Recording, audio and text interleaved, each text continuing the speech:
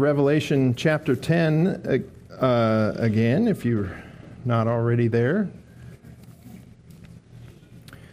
Title of the message this morning is The Angel and the Book. Not a very original title or anything too catchy. Pretty much just a title that describes what we're going to be talking about as we find ourselves in this another one of these intermission periods in the book of Revelation. Like I mentioned last week, even though we're seeing these visions of John and the things that he sees, and they're kind of strange to us, and today is no exception with this gigantic angel that can stand on the ocean and the land, and John is eating a book, and these kinds of things that are kind of strange. It doesn't mean that just because they are odd or outside of what we normally experience that we just get to make up the meaning of what they are. We still want to take it from the text, or derive our meaning from the text and compare what we see here to other places in the Bible, and then we can be pretty confident that we're coming away with the right interpretation that comes from Scripture, not just our own imaginations, as we'll see some of the other interpretations of this. I would say certainly are just the imaginations of people, the men, the interpreters. This section of the book comes in the third and really final section of the outline, which is described in Revelation 1:19, if you'll remember.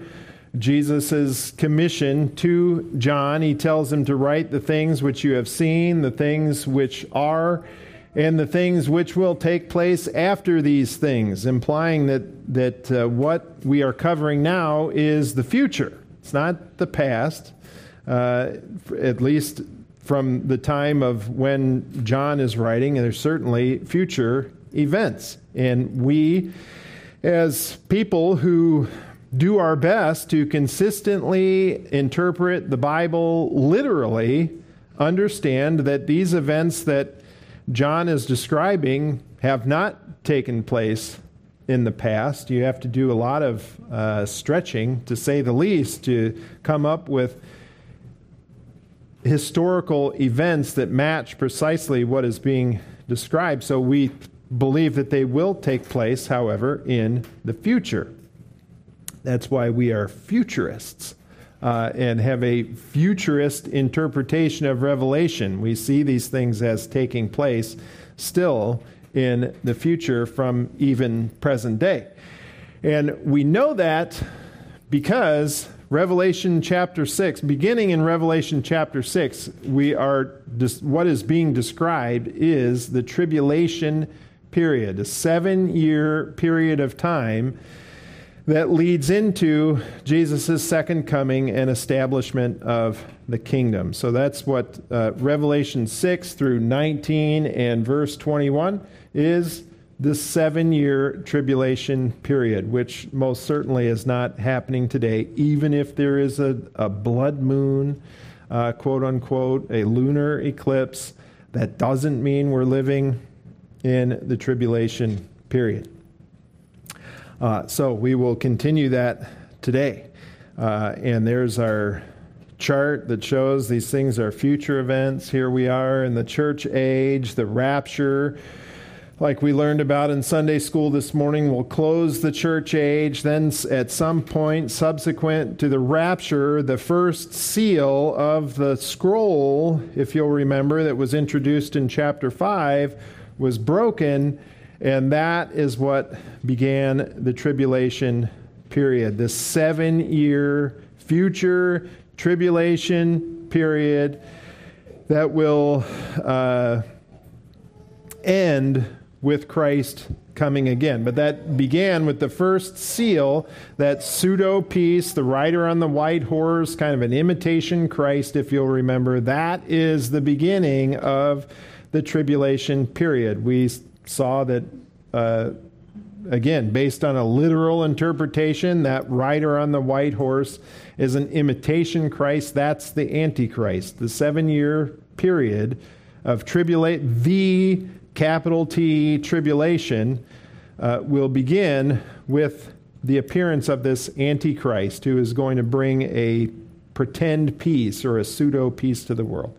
That will shortly end with war, famine, death, martyrdom on an unprecedented scale, signs in the earth, signs in the heavens.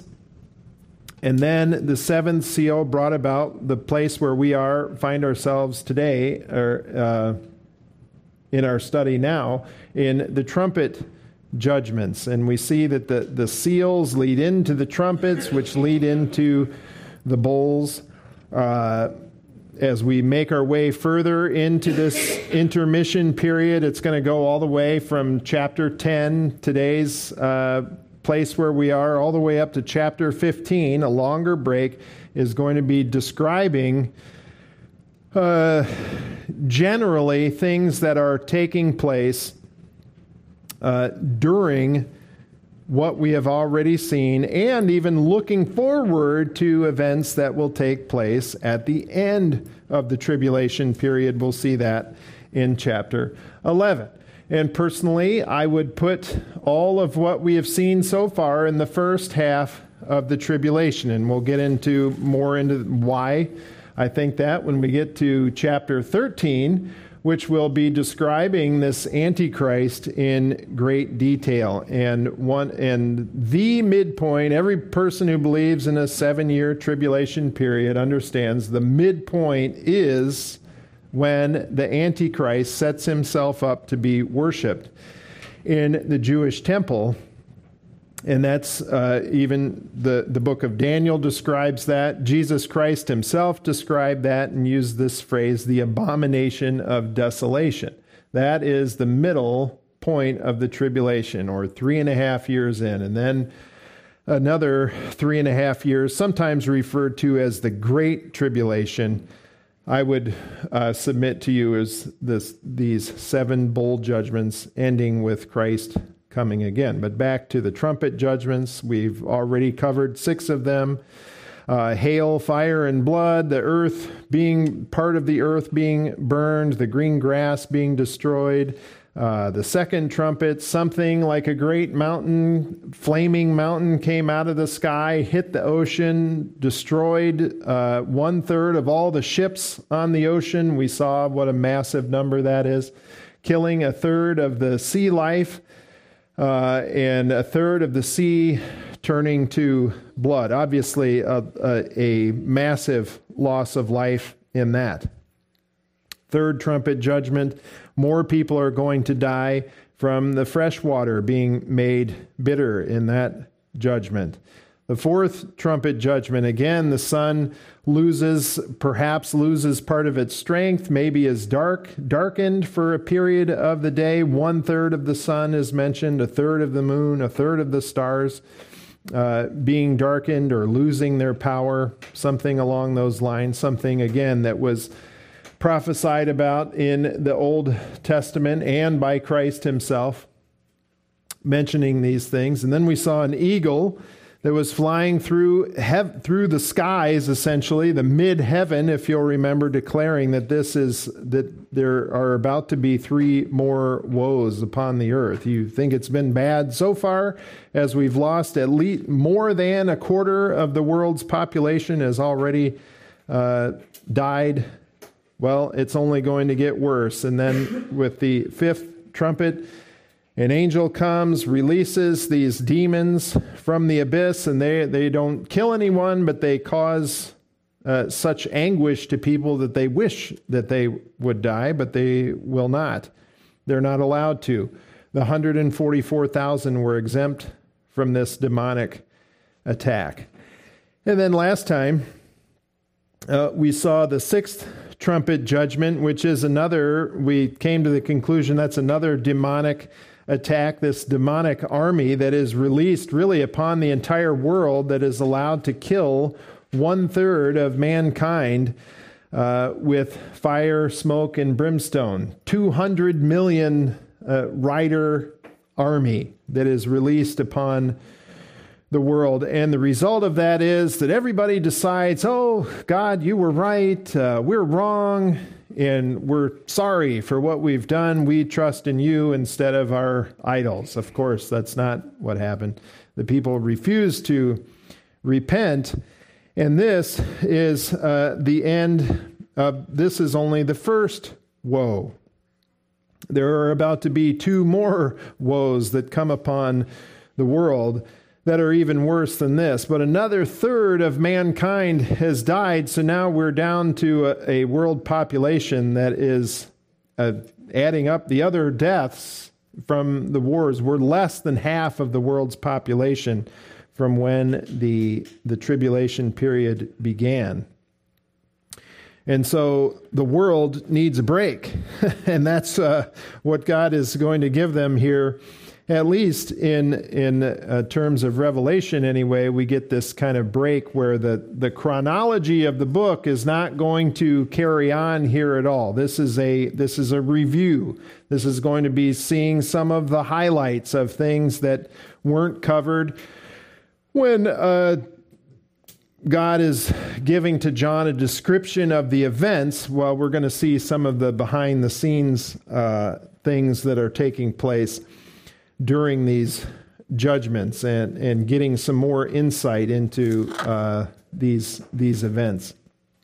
And it's going to begin with the angel and the book, or the little book, or the little scroll. And so today we'll see this strong angel, 7 peals of thunder, the solemn statement, and the strange supper that John has at the end of the chapter. It begins with this strong angel that we see in verse 1 of chapter 10. Notice the language closely. It says, I saw another strong angel coming down out of heaven, clothed with a cloud, and the rainbow was upon his head, and his face was like the sun, and his feet like pillars of fire, and he had in his hand a little book which was open.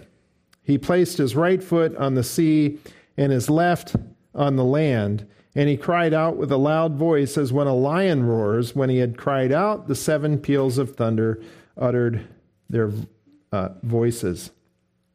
Notice again that John is the one who sees this strong angel. Again, just to reiterate this fact that John is the eyewitness. He is the one who is seeing these things.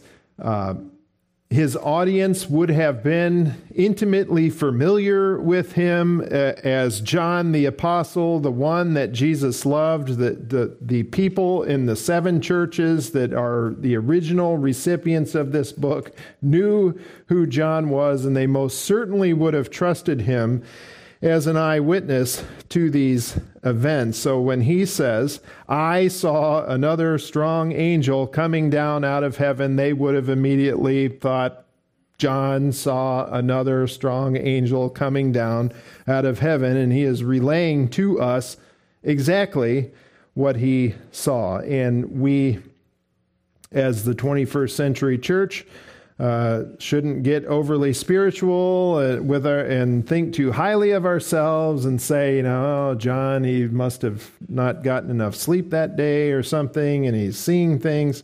No, he is an eyewitness to this, and we can accept it just the same way that his original audience would have accepted what he was saying. So, again, if you remember, at the end of the 4th trumpet judgment, we had the eagle flying through the sky saying that there is coming 3 more woes upon the earth. The first woe was the locust plague. I might have misspoke earlier. The second woe was the 6th trumpet judgment, and this is really what we are seeing here is still kind of contained within that second woe, which will take place, which will be completed in Revelation 11:14, where it says, the second woe is past, behold, the third woe is coming quickly. So this Revelation 10, most of Revelation 11 describing the 2 witnesses. that is something that is taking place within this second woe. And then the third woe will be subsequent to that. Notice that phrase there in the beginning. Not only does John see this strong angel, but it is another strong angel. The Greek term there being allos, which technically means something that is distinguished from a previously mentioned subject. So, have we seen strong angels in the book of Revelation already? Yes. In fact, we have Revelation 5:2. And I saw a strong angel proclaiming with a loud voice, "Who is worthy to open the book and to break its seals?" And when we studied that, we know who the one is who was able to open the scroll. Jesus Christ, the Lamb. He is separate from the strong angel mentioned there in Revelation 5:2. Clearly, must, by definition, be some being different than the one who is asking the question, who is worthy to open the seals? Well, Jesus Christ, the Lamb, standing as if slain was the one who is worthy. We also saw a strong angel in Revelation chapter 8 and verse 3. He doesn't technically have the qualifier there as that is strong, but Revelation 8:3, another angel came and stood at the altar holding the golden censer. So here we have another allos, something that is like the ones that have been described already, but distinct from, or another of the same kind. So, all of that is to say, essentially, that this is an angel. It's not Jesus. It's not somebody else, something else. It is another strong angel, one that is separate from angels that we have already seen. So there's more than one strong angel. What is his name? I'm not sure. The Bible doesn't tell us. So we can guess, and that's exactly what it would be a guess. Your guess is as good as my guess, as good as John Wolvert's guess, or Charles Ryrie's guess, or anybody's guess. There would simply be guesses because the Bible doesn't tell us. Also notice that there's a change of scenery. If you'll remember, back in the beginning of Revelation 4, John is taken from Patmos, I believe, physically taken up. That's what's described. He is taken up to heaven.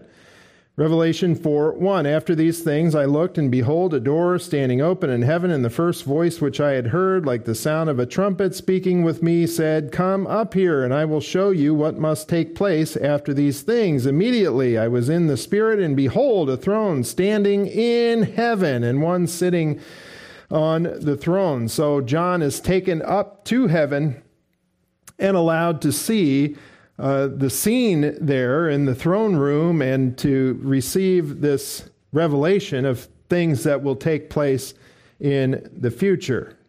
Well, here, another strong angel is coming down out of heaven.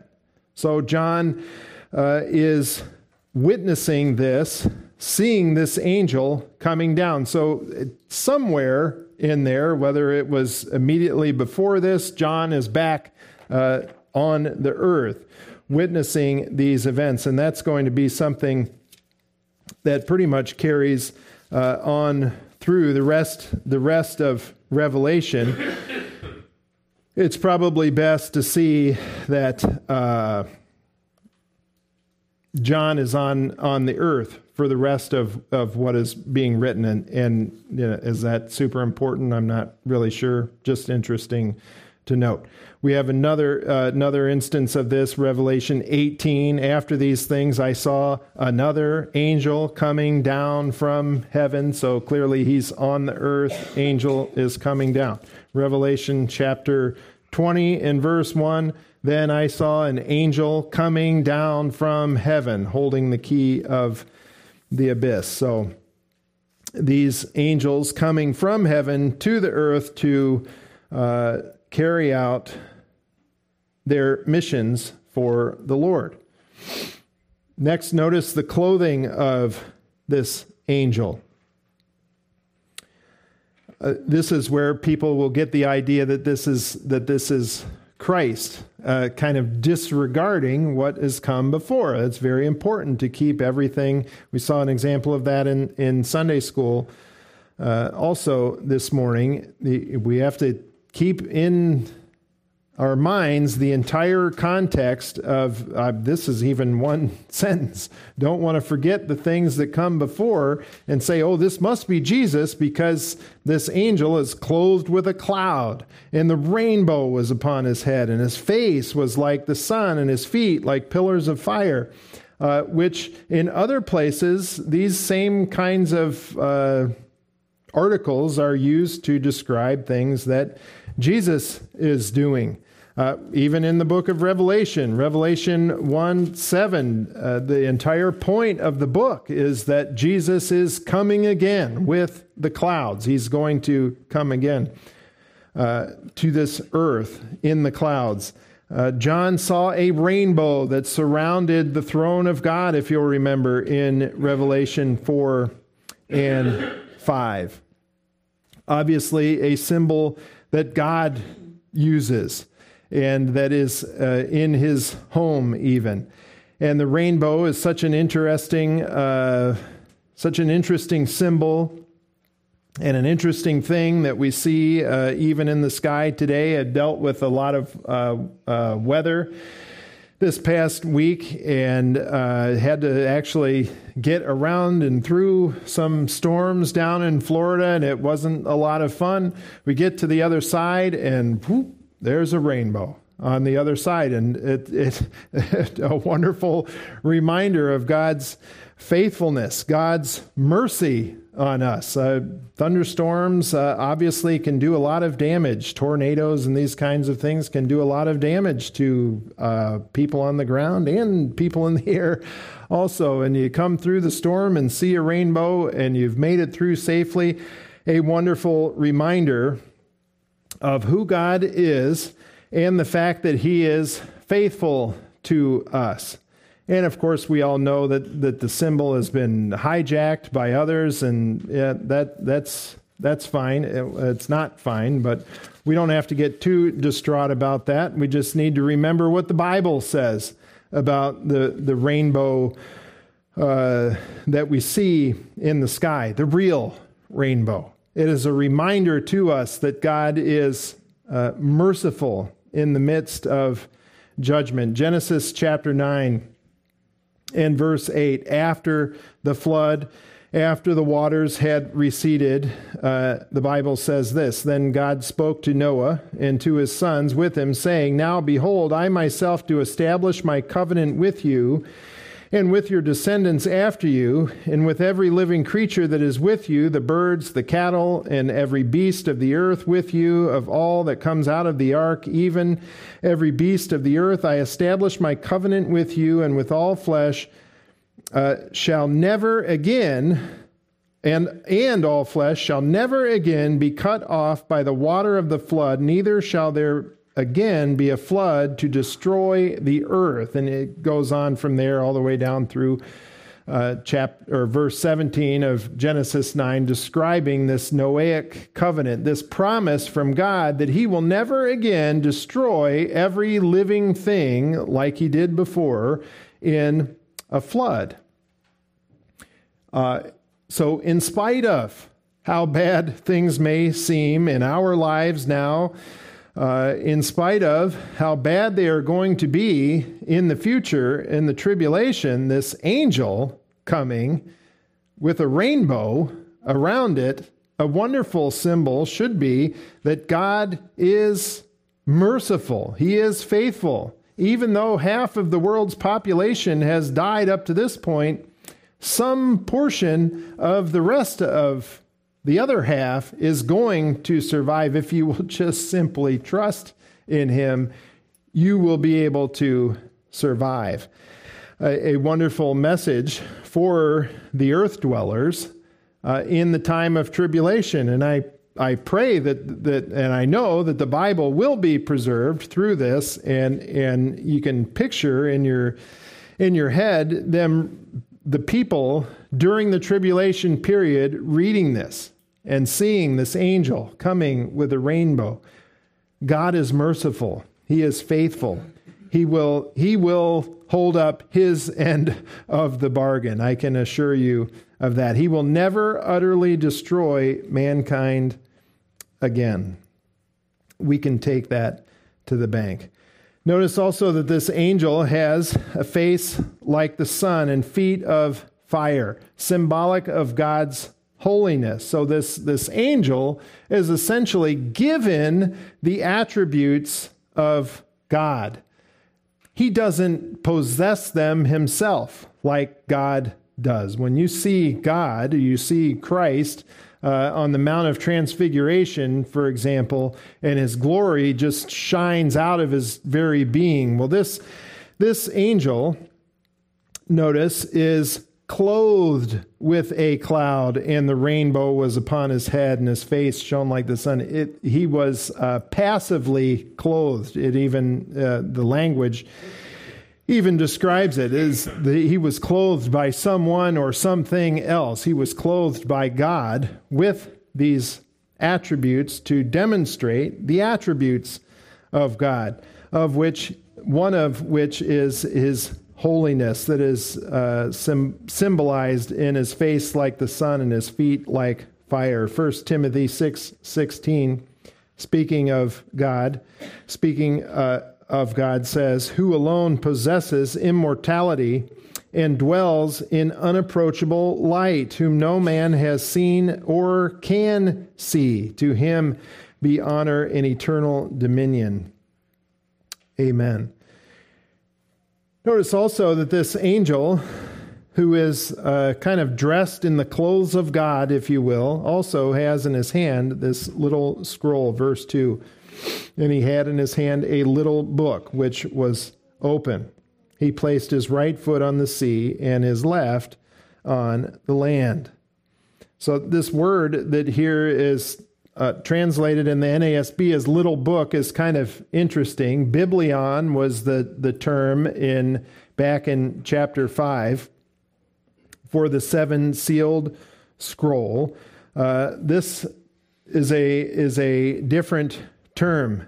Biblaridion, I believe, is how you would pronounce that, and it literally means little scroll, small or little book, making it different from the scroll that is in the original scroll, Revelation 5, the 7 sealed scroll. This is a different scroll than that. Some commentators will go to the fact that, this scroll is open, so that the 7 sealed scroll at this point is open also. That's what this is. Well, this is a little scroll. It's not the same scroll. It's literally a different word that is used to describe it. Now, the historicists will have some interesting ideas about what this is. Again, Matthew Henry being an example of a historicist. If you remember, their idea is that essentially this entirety since Revelation 6 is describing essentially the history of the world from the time of Christ leading up to even the present day for them when they were coming up with this theory. Well, this, Revelation chapter 10, is not, in their mind, a break in the action. It's a continuation of history, and this is describing the Reformation period. So the little scroll is the Bible, and it's Luther is kind of bringing the Bible back to people, and they eat it, understanding that to be, okay, the Bible is being reintroduced into the world. and on, assigning meaning to every single symbol and these kinds of things, and seeing it taking place in history. And again, interesting idea. Not exactly sure that that's a good way to interpret the Bible. There's literally nowhere else that you could go in Scripture and say, oh yeah, okay, here the Reformation is being described back here in Ezekiel also. So you're really kind of stretching, to say the least, your interpretation if you're seeing the Reformation being in this angel delivering a scroll to John. The preterist, if you remember, they are the ones who essentially think that the book of Revelation is describing 70 AD. Or AD 70, and the time of the Israelites and the Jerusalem being destroyed by the Romans. And so they're going to see this scroll as being the same as the scroll from Revelation chapter 5. Spiritualists or idealist interpretation essentially going to be the same idea. It's the same scroll as we've already seen. Again, that's why we kind of just mention these things. Yeah, it's two different words, so it's probably describing two different scrolls. And we'll get more into what the scroll actually is when we get to the later verses talking about John eating it. But in a nutshell, it's going to be, I would come down on the conclusion that the little scroll is probably describing some of the events that are going to take place, hence the bitterness and the honey and the bitterness. The honey part is going to be that John is here recommissioned, if you will, to give this message. John would be saying, I'm God's messenger. That's pretty important. That's sweet in his mouth, but the message is pretty bitter that he has to deliver to the world. And this is an event that is in keeping with things that have taken place in the past. Ezekiel chapter 2 and verse 8 says, Now you, son of man, listen to what I am speaking to you. Do not be rebellious like the rebellious house. Open your mouth and eat what I am giving you. Then I looked, and behold, a hand was extended to me, and lo, a scroll was in it. Ezekiel is saying, when he had spread it out before me, it was written on the front and back, and written on it were lamentations, mourning, and woe. Then he said to me, Son of man, eat what you find, eat this scroll, go and speak to the house of Israel. So I opened my mouth, and he fed me the scroll.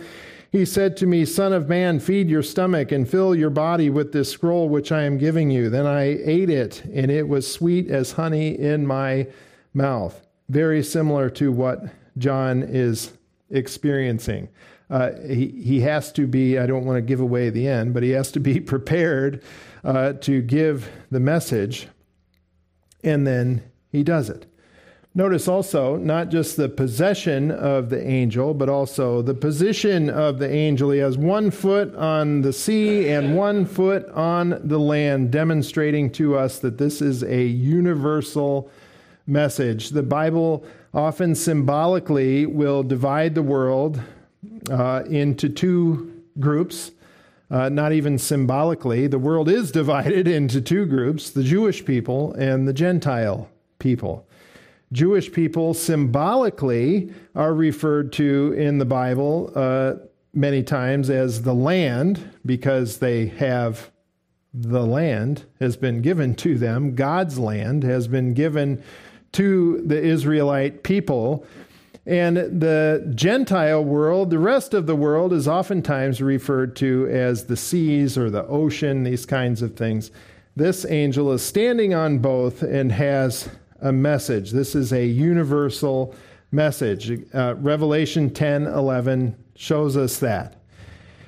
And they said to me, you must prophesy again concerning many peoples and nations and tongues and kings. This message that John has delivered and will continue to deliver in the rest of Revelation is a message for the entire world. So this strong angel descends from heaven is clothed in the kind of the attributes, at least symbolically, of God, and he has this little scroll in his hand, and he cries out with a loud voice. And then we see these 7 peals of thunder. When the angel cried out with a loud voice as when a lion roars, and when he had cried out, the 7 peals of thunder uttered their voices. When the 7 peals of thunder had spoken, I was about to write, and I heard a voice from heaven saying, "Seal up the things which the 7 peals of thunder have spoken, and do not write them." So this angel, first off, cries out like a lion, symbolic of God's judgment. You can see that in the book of Isaiah 31 and verse 4. A lion is roaring. It's like God's judgment. Hosea 11:10, very similar. Hosea 11:10, they will walk after the Lord. He will roar like a lion. Indeed, he will roar, and his sons will come trembling from the west. So again, this angel carrying out things that are on God's behalf and are very similar to things that God himself will do. This angel, just like the term he is a messenger for God. So of course he's going to do a lot of the same things that God himself does. But then notice that these 7 peals of thunder actually speak. It's not just crashing thunder and lightning like we had last night and yesterday. There's a voice behind it. They are uttering words. And John, when he hears these words, of course, he is about to write that down. Okay, I'm hearing this is being transmitted to me. I'm going to write this down and include it in the book of Revelation. And so I personally am going to come down on the idea that the 7 peals of thunder are very similar to the 7 spirits of God. This is the voice of God that is speaking to John here. And so he's going to include it in the book because he knows this is God's voice. And clearly, in another place, Psalm 29, verses 3 through 9, the voice of God is likened to thunder as well. Notice Psalm 29 in verse 3. It says, "The voice of the Lord is upon the waters. The glory of God thunders. The Lord is over many waters. The voice of the Lord is powerful. The voice of the Lord is majestic. The voice of the Lord breaks the cedars. Yes, the Lord breaks in pieces the cedars of Lebanon. He makes Lebanon skip like a calf and Sirion like a young wild ox. The voice of the Lord hews out flames of fire. The voice of the Lord shakes the wilderness. The Lord shakes the wilderness of Kadesh. The voice of the Lord makes the deer to calve and strips the forest bare. And in his temple, everything says glory." That's what John heard. He heard the voice of God. He wants to include it in the Revelation. However, he hears another voice that says, "Seal up the things which the 7 peals of thunder have spoken, and do not write them." Very different from what Revelation 1:11 said when John originally received his commission to write this book. He is essentially told to write down everything that you hear. And now here he's told not to write down at least part of it. This part of it isn't allowed to be included in the book of Revelation. Now, again, what is it? I really don't know. Clearly, the Bible doesn't tell us what it is. Similar to what happened to Daniel. Daniel chapter 12 and verse 4 says, "But as for you," if you remember, Daniel 12 is a description of the tribulation period. I think Daniel probably got a lot of the information, or at least some of the information, that John is receiving for the book of Revelation. However, he was told not to write everything that he heard. Revelation 12:4, but as for you, Daniel, conceal these words and seal up the book until the end of time. Many will go back and forth, and knowledge will increase. Daniel 12:9, he said, Go your way, Daniel, for these words are concealed and sealed up until the end time. So God doesn't, for whatever reason, doesn't want us to have all of the information. We don't know what this says, and we don't know what we don't know. And we shouldn't make up things to fill in the blanks. We just leave it as a mystery as to what was actually spoken there. There's no reason to speculate about it. We did get some of the information that Daniel sealed up and was concealed until the time that John wrote. People didn't have these details of the end time, so we should take that as a blessing and not hold it against God that he's not telling us everything. I can assure all of us that there's a good reason why he hasn't revealed those things to us. Next, notice the solemn statement beginning in verse 5 of Revelation 10. It says, Then the angel whom I saw standing on the sea and on the land lifted up his right hand to heaven and swore by him who lives forever and ever, who created heaven and the things in it, and the earth and the things in it, and the sea and the things in it, that there will be delay no longer. But in the days of the voice of the seventh angel, when he is about to sound, then the mystery of God is finished, as he preached to his servants, the prophets. This angel raises his hand as symbolic of the fact that he's telling the truth, that he's relating this solemn statement. It says that he lifted up his right hand to heaven and swore by God himself that the things that he's going to say are true. Of course, reminiscent of you may perhaps do the same thing if you have to testify in a court of law. Raise your right hand. You join the Boy Scouts. You raise your hand. Same kind of idea here. Reenlisting in the Navy, in the military, joining the military. You do the same kind of thing. It's just a way of stating that what you're saying is true, and I promise to carry this out. The angel doing the same thing, and that essentially that this is going to come to a conclusion. What I am trying to do, what God is trying to do here will be concluded. In the days of the voice of the seventh angel, when he is about to sound, then the mystery of God is finished.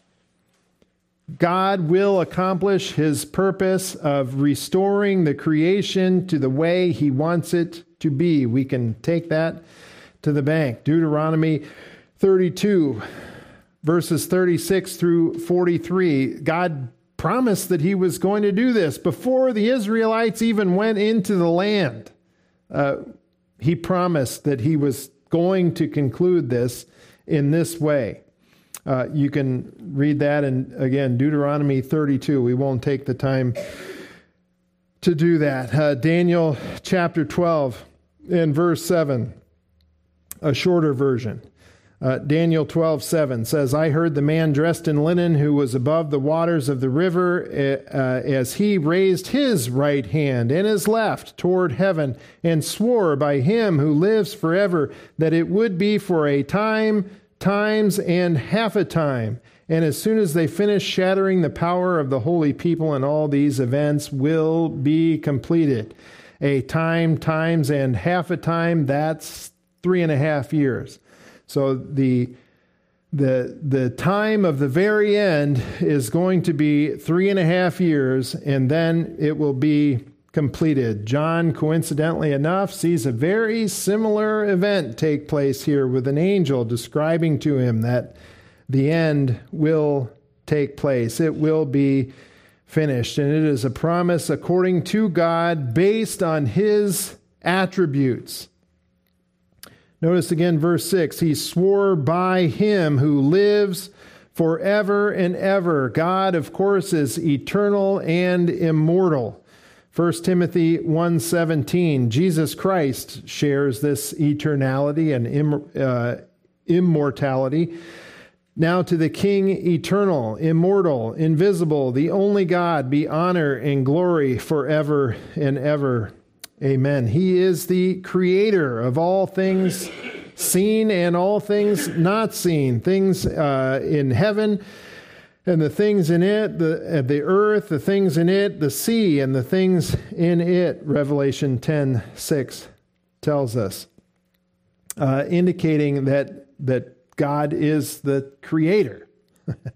This world isn't here by chance. There wasn't a big bang and everything just sort of coalesced and presto, we're here on this planet with just enough water, just enough air to breathe at just the right distance from a light source and a heat source to maintain life. And wow, we're so lucky. So lucky that we developed eyes over millions and billions of years to be able to see, and a digestive tract to get rid of waste, and so that we can get nutrition from things that just by chance happen to grow in the ground, and water that just happens to be here that we can drink. And it, like the title of the book, I don't have enough faith to be an atheist, to think that this just came about by chance.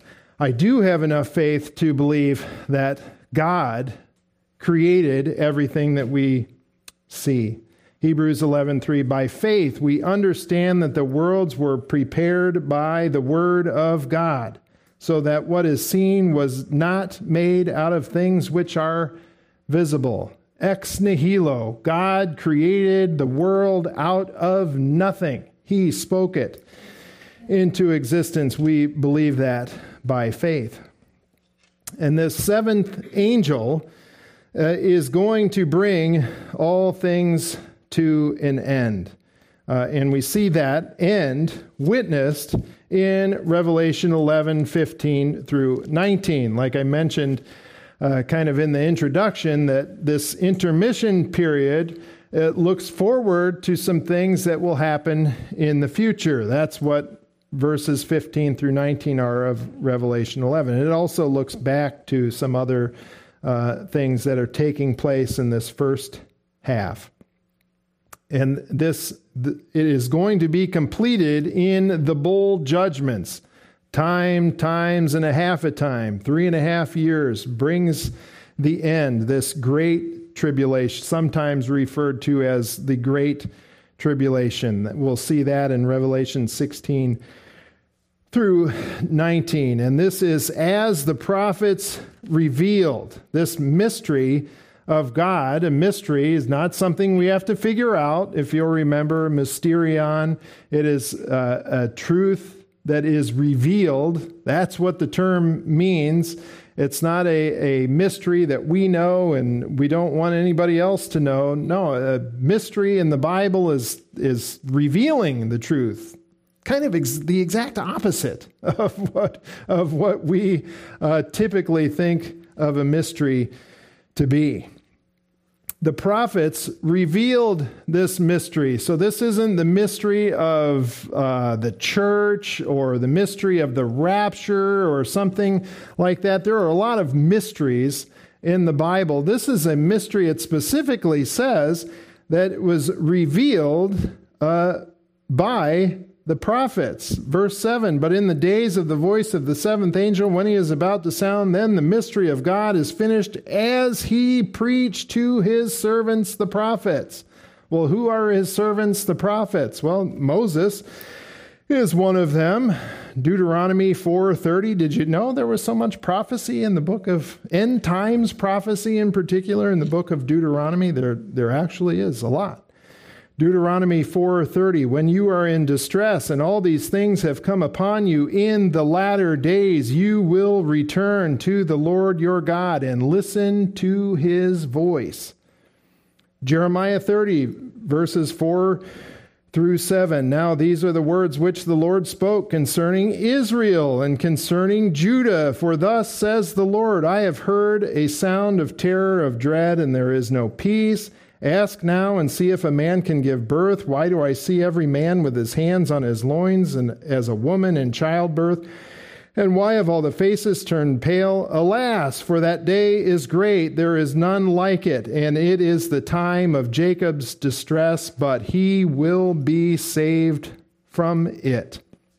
And we aren't going to take the time to read all of these other passages that describe this end times period that leads into God fulfilling his word, fulfilling this promise that life will be as he designed it to originally be upon this very earth that we are living on today. We know that period to be the kingdom period, the messianic kingdom. That is going to be transitioning into the eternal state, the way God designed life to be in this world.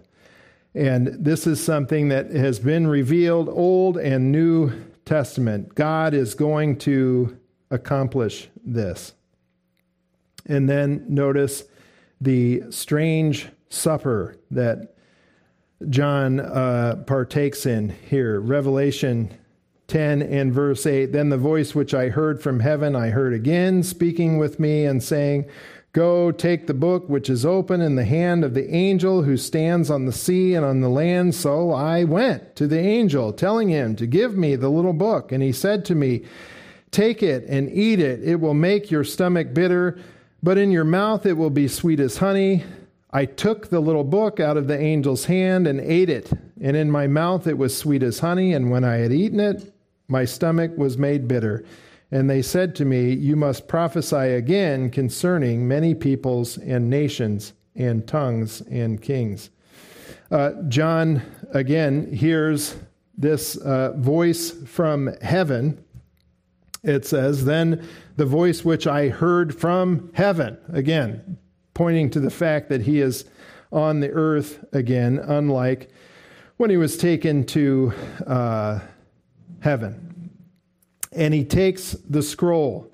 Again, don't need to go into an incredible amount of detail about what the scroll is or what the other ideas are of what the scroll is. It's not going to be the title deed to the earth. Remember, we talked about that being one of the options for the original scroll. Well, some people will even say, well, this is a little title deed to the earth. And, that's okay, interesting, but nowhere mentioned in Revelation is this idea of a title deed to the earth. What is mentioned is the judgment that's poured out upon the earth, and that's what's taking place every time the seals are broken, more judgment. Trumpets are blown, more judgment. Bowls poured out, we'll see more judgment. That's what is contained in the scroll. And this scroll is not the scroll from chapter 5. And furthermore, why would John eat the title deed to the earth? It just doesn't really make a lot of sense. Some people will see that this scroll is describing the rest of Revelation, Revelation 12 through 22. And that's possible, but that's kind of separating from the sixth trumpet from the seventh trumpet, which is in the original, which comes out of the original scroll. So it just gets kind of complex. There's got to be a better answer, and an answer that answers the most questions, has the least amount of difficulties, is that this is simply John's recommissioning, if you will. He's renewing his vows to be faithful to what God has originally told him to do, to write this book, and he agrees to do it. That's why he's told to take and eat the book. He is being prepared again to prophesy more. We know that from verse 11, when he actually receives the commissioning to go out and give the rest of these words. Be prepared to prophesy. Jeremiah had a similar experience. Ezekiel, we read earlier, took the scroll that was written on both the front and the back, and he consumed it. He was being prepared to be a prophet. Here's one for anybody who stands in a pulpit and teaches other people. 2 Timothy 2:15, we're kind of expected to do the same thing. Be diligent, Paul says to Timothy, be diligent to present yourself approved to God as a workman who does not need to be ashamed, accurately handling the word of truth. John, obviously receiving a special commission, is literally given this scroll to eat, and then he's prepared to go out and do what he's supposed to do. Well, we have God's word also, and we need to be consuming it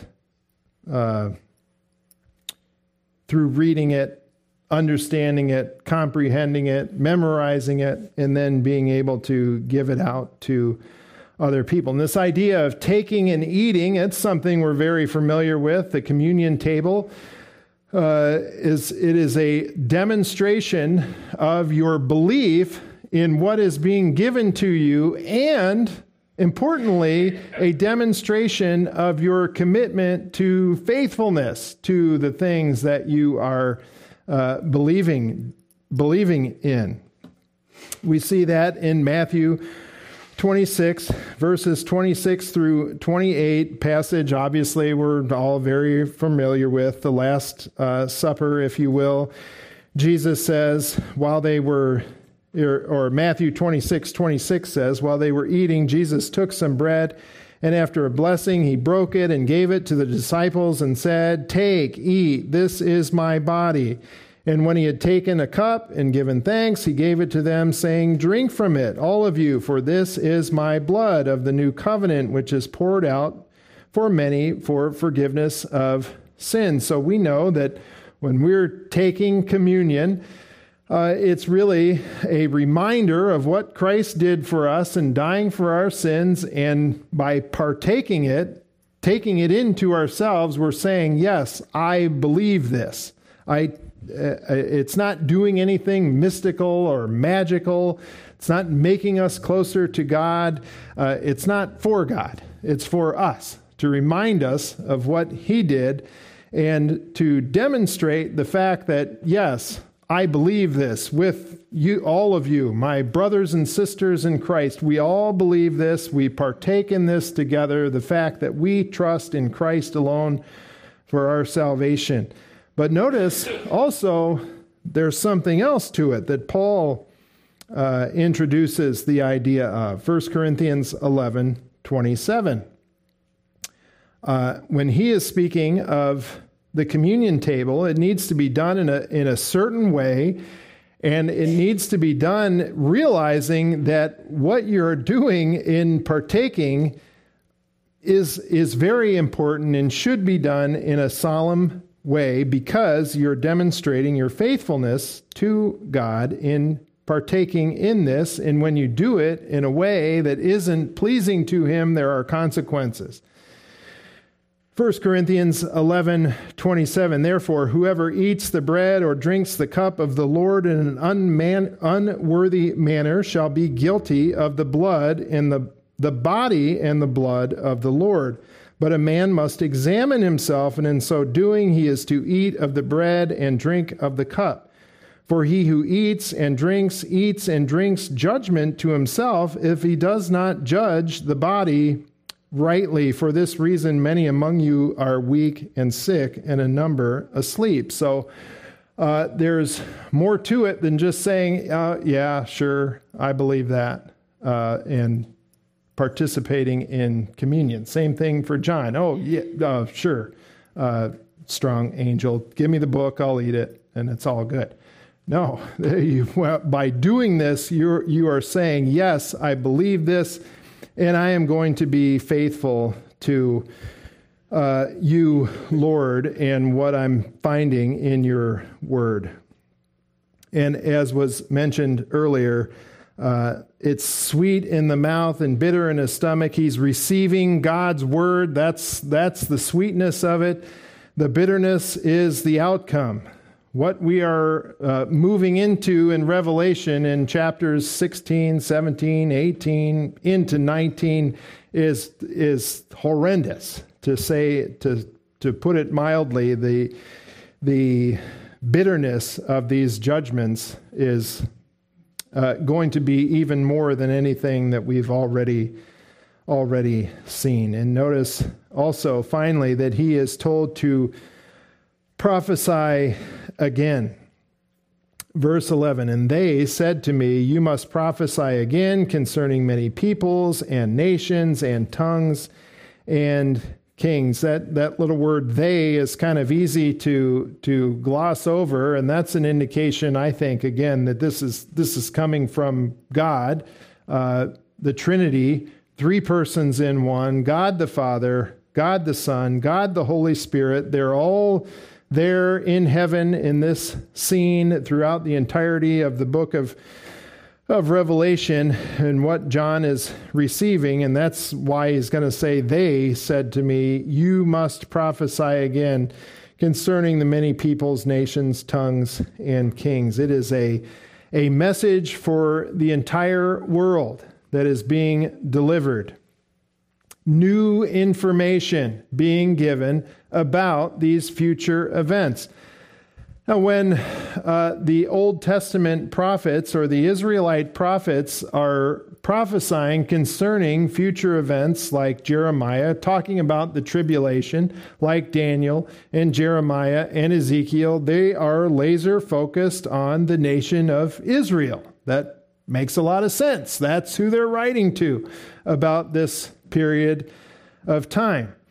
And so when we come to the book of Revelation, we don't just throw out everything that's already been described in the Old Testament. We're not canceling the Old Testament because we have the New Testament. We're adding to what has been revealed in the Old Testament with what we see in the New Testament. So when we read the book of Revelation, don't forget Israel, because after all, they are the main player in God's plan, as we have learned, for carrying out these judgments. They are his people, his vehicle for bringing the kingdom to the world. It is Israel. And that's why it's important to keep that in mind as we're reading Revelation. We don't just forget everything about the Old Testament in understanding Revelation. And also, that last little word of the chapter, kings, a message to the kings. Just like it was in Jesus' time, he went to the authorities, he went to the Pharisees, the Sadducees, the Sanhedrin, to try to convince them that he is the Christ, because as they go, so go the people generally. Same kind of thing in our world today. As kings go, so go the people. As the leadership is good and righteous and following after the things of God, the country's probably going to be on pretty good footing. If the king or leaders are going after immorality, going after ill-gotten gains financially, they're concerned with these kinds of things, well, yeah, country's probably going to fall apart. And so John has a message for the kings because they are very important in all of this. As we can see in our own world today, we are in some pretty dire straits as the leaders of the world go after their own thing instead of the interests of the people. A message for another time. We made it through an entire chapter. of the book of Revelation today. That we should be pretty happy with ourselves. In barely over an hour, too, so that's pretty good. So Revelation chapter 10, the angel and the book. Another strong angel, an angel of a similar kind but different, or the same kind but distinct from those that have come before. It's not Jesus, it is an angel. We saw the voice of God revealing something to John that was sealed up for a time. We have this solemn statement, God is going to accomplish his mission for the world, if you will, and John is recommissioned to be the one who gives this message to the world. Let's go to him in prayer. Dear Heavenly Father, we thank you for this ancient text, the book of Revelation, that still, even though some parts may not seem to pertain to us directly, they're still very important for us. Everything that we find in your Bible is instructive to us and is for us, and we thank you for it. We thank you that you are going to accomplish your purpose in this world. We thank you that the death, burial, and resurrection of Christ has already happened. We are so privileged to live in this time in which we are living, where sin has been dealt with. We thank you that the gospel is revealed to us and that it is simple, that we can simply trust in what you have done for us. We thank you that you have given us your Holy Spirit, who can help us and guide us, who is specifically made to help us and guide us in this world and to direct our path in this world. I pray that your Holy Spirit would do that work in our lives, convicting us of sin, convicting us where we need to change and be more aligned with your word. We thank you for the forgiveness of sins that we have simply by asking you for it. And I just pray, Lord, that we would do that we as your people would keep short accounts with you, that we would confess our sins knowing that you are faithful, that you are righteous, that you are just, and you will forgive us of our sins. I pray, Lord, that you would go with us in these days to come, that you would be with those who are hurting, help them both physically and spiritually. Those who are hurting, I just pray that you would encourage our hearts, remind us of the truths of your word in these days to come, and we pray that your will would be done in our lives. We ask in Jesus' name, amen.